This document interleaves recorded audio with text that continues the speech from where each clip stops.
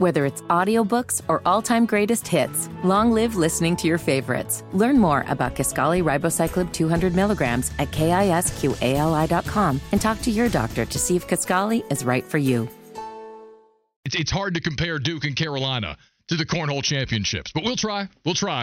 Brendan Marks of The Athletic covers Duke, Carolina, and really the ACC at large. He's with us on the Bodyworks Plus guest hotline. Brendan Marks, how are you, buddy? I'm doing well, but the next time you ask me on, tell me I'm following the legend so I can politely decline. I can't keep up with that. It was impromptu. So the 450 segment, we're talking about the story that two 5-star cornholers, and yes, that's a real thing, from Denver, Colorado, got scholarships to come across the country to play in Rock Hill at Winthrop University. We start talking about the program and the coach, and lo and behold, the coach calls in. I promise it wasn't planned. Listen, the only part of that story that I actually believe is that two 5-star cornholers are coming out of Denver, Colorado. That absolutely tracks. I believe that 100%. All right, speaking of 5 stars, let's talk about Duke. They get a lot of them. They beat Wake last night. I didn't know the streak was this long, but Duke has now beaten Wake at home 25 straight times. And look, it's not unexpected, the result that is. But, man, if you're Wake, it's disappointing. There's a lot to say about this, but let's start with Duke. Great defense from them last night. The Stars stepped up. The emergence of Jared McCain. Like, what do you find most important about all that? Yeah, I think Jared McCain, for starters, just quick off the top, is one of the better rebounding guards I've seen in quite a while. I saw a stat today. I think he's the first high major freshman under 6'5" since 2008 to average 5 or more rebounds in 5 straight games. What he's doing in terms of rebounding, that was a big weakness for Duke earlier this year. It's still not something they're great at. So him emerging there is huge. But to me, the biggest thing I take away is Kyle Filipowski finally looked like Kyle Filipowski again. It's kind of been a rough stretch for him lately. This is the most points he had scored in a Duke win in a month. It was his first double-double in 7 games. Had just really not even looked like the body language is bad. Didn't look like he was having a good time the last couple of weeks. So for him to come out in a game of that magnitude and to play, really as well as he had in quite a while, that to me is a good sign if you're a Duke fan. Bodes well going into this last month of conference play. Yeah, I think you're right about that. Jon Scheyer really trying to talk up that win last night when it came to Wake. What was that about? Was that just paying respect to a program that he respects, or was that salesmanship? What was that? Yeah, it sounds like he took a page out of Coach K's playbook, didn't it? Yeah. You respect your opponent. That's a tournament team. Look what we did to a tournament team. I will say I do think Wake is a tournament team. I know their resume isn't maybe all the way there yet, but I think they're going to get there. But yeah, I think it's also a thing where, in the ACC, unfortunately, there are only so many games that you can really kind of get up for on the schedule. And Wake Forest is one of the 5 or 6 that I would put in that category. So for Duke to have done that, they had just beaten Notre Dame and Boston College. Again, nothing super crazy to write home about. So to be able to win like that, again, Wake is one of the better offensive teams in the country. Duke's defense has been a point of consternation all year. People have wondered if they're soft. That I thought was the more interesting thing that Scheyer said yesterday. He said, if anybody's questioning our toughness, this right here is our evidence that you're wrong. That, to me, I think is something that he's probably been challenging his team internally, and especially last night. Even if it is just for one night, it showed up. They were the tougher team. Yeah, and I thought it was important. You're right. The thing about toughness, it felt like they just really weren't able to replace Lively throughout a lot of this season defensively there in the middle, but they've been able to figure some things out, and that was a good win last night. It really was. Now, go a little bit further on Wake, if you would, because you're right. Right now, Wake is 39th in the net ratings. I think they're a good team. And, you sit 39th in the net ratings as of today. You look to be a tournament team. As we both know, though, Steve Forbes really needs to make the tournament this year. What's that looking like for you? What do you think about this team? Because they've really come up short pretty consistently in quad one opportunities. Yeah, they have. And the 2, Monday night games at North Carolina a couple of weeks ago on a big Monday. Obviously, last night, big Monday, another one. That game was there for the taking last night. Wake had a number of open three-pointers. This is one of the best three-point shooting teams in the country. I think they came in 17th nationally in three-point percentage and just completely, couldn't hit water from above. So I will say this. You have to kind of judge Wake's schedule since they have gotten Efton Reed back, because I think the team they were when they lost 3 of their first 5 games, I don't think that's representative of who they are. They go in that long winning stretch, and there are some really quality wins there. They beat Florida. They beat Virginia. That one is going to continue to look better and better. And again, this Saturday, you go to JPJ, you go to John Paul Jones Arena in Charlottesville, and you try and beat Virginia again. To me right now, there are 4 ACC teams in the NCAA tournament. No question. I think it's Duke, it's Carolina, it's Clemson, and then it's Virginia, who's now, challenging for the ACC league. Wake wins on Saturday. I think Wake has put themselves firmly enough into that conversation. But you're right. Like, you say they have more opportunities, and they do. They've got Virginia. They've got Duke. They've got Virginia Tech at Virginia Tech. You've got to start winning some of these in order to actually get that elusive quad one win.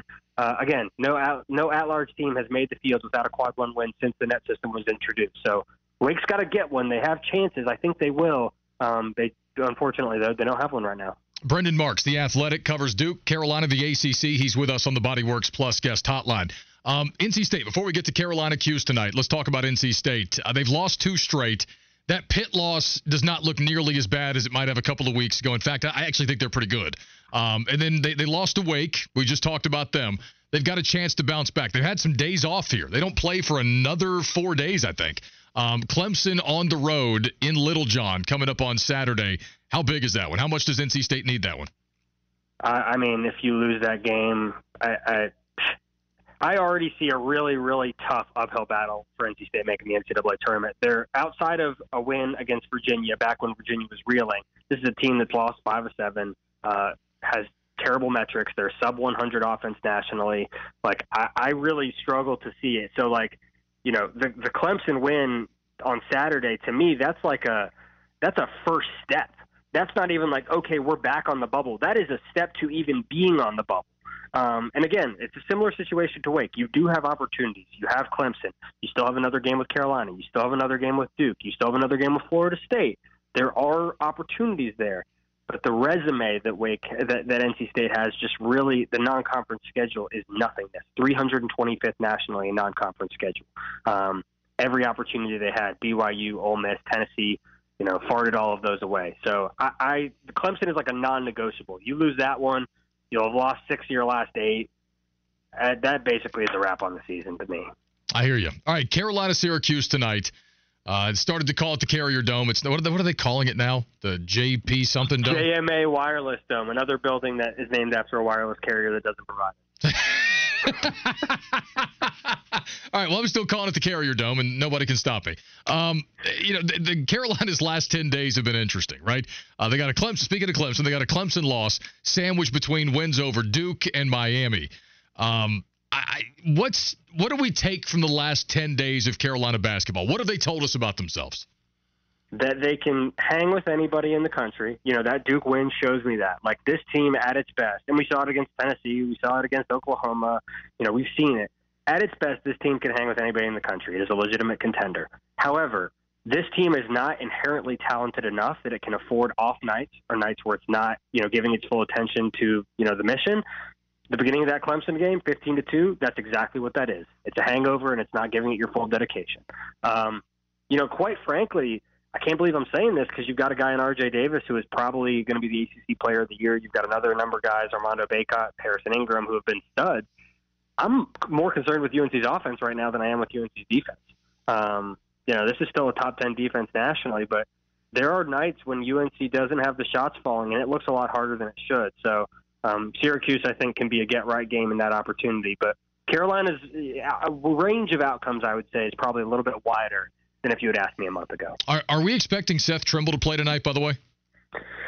Sounds iffy, but UNC needs him back fast. I mean, I think if Seth Trimble's importance has not been underscored the last 2 games, I don't know what'll do it. I mean, he is arguably UNC's best perimeter defender, the most athletic guy on the team. Again, he's someone who, like, teams you don't necessarily think is an elite shooter, but you have to respect the shot at least, and then he'll blow by you if you don't have a good closeout. So if he's not playing, again, that makes life a little bit harder. UNC has needed him the last 2 games, and if it doesn't get him back soon, like, that's something to monitor if you're a UNC fan, for sure. Brendan, last thing, I'll let you go. And I admittedly, because we're friends and I know you, I'm going to ask you to be a little bit of a conspiracy theorist with me for a second. You ready for this? We were laughing really kind of angrily about what Joe Lunardi wrote in his latest iteration of Bracketology, where he went to the straight top line, the recent history of the top line of the NCAA tournament. And he writes that North Carolina's pursuit of a number 1 seed has more implications than usual. Says for the first 2 decades of this century, the ACC averaged at least 1 top seed per year. It peaked in 2019, landing 3 of the 4 number 1 seeds. And since then, there's not been a single top-line selection from the ACC. And it feels like he's using that to suggest what we've all heard time and again the last couple of years, that, well, the ACC's down. It's just not that good anymore.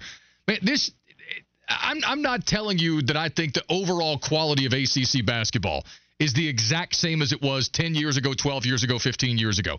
But doesn't it feel at times, Brendan, like there's something of a coordinated attack against the ACC? I don't know, who Jim Phillips forgot to send Christmas cards to, or if Roy Williams and Coach K made a snide remark to somebody along the way. The hate is insane. Yes. The one thing that I would say about Joe Lunardi, and I know that he is ESPN's face of bracketology, and that is not an easy field. Predictions are just excuses to be wrong in advance. I will say there are some online ranking systems where you can see who the most bracketologist, most accurate ones are year after year, and somebody who has a loud platform but isn't ranking particularly high in those metrics, I'm not going to take what they say with the utmost sincerity. So, 2 years ago, you had 2 teams in the Final Four. You had another Final Four team last year. Any statistic you want to pick in terms of actual NCAA tournament success, the only reason that we play college basketball is to get to that field. I'm going to stick with the teams that do well there. And if you want to get 9 bids in and not have any of them get to the second weekend, you go ahead. I'm going to stick with the winners. I'm going to stick with the ACC. It's infuriating. And again, I hear some of these college basketball writers, the longtime guys, are like, well, it's just about the numbers. It's just about the metrics. It's the net ratings. They just plug everything in, and this is what the numbers tell us. And I don't get it. We celebrate the SEC in football. And I'm using celebrate in heavy air quotes, for being a meat grinder and beating up on each other every single week. Wes Durham made this same point on our station this morning, right? You give the SEC's football teams credit for that. The ACC used to get credit for that, but now all of a sudden they don't. It's crazy. You ask any ACC team that has made any semblance of a run in the tournament in the last 5 years, and what they will tell you is the diversity of styles of play that you have to play in the ACC. Obviously you play small ball at Miami, for example. North Carolina right now, they're doing things differently. You always had to deal with the Carolina system. You always had to deal with the secondary break. You had to deal with the zone at Syracuse. You had to deal with NC State pressing the crap out of you. There was always some new system. And once you get to tournament time and you have less time to prepare, guess what? Those experiences pay huge, huge dividends. Now, am I going to say that, I'm excited to go and watch Tuesday of the ACC tournament in Washington, D.C.? I'm not going to lie to you guys.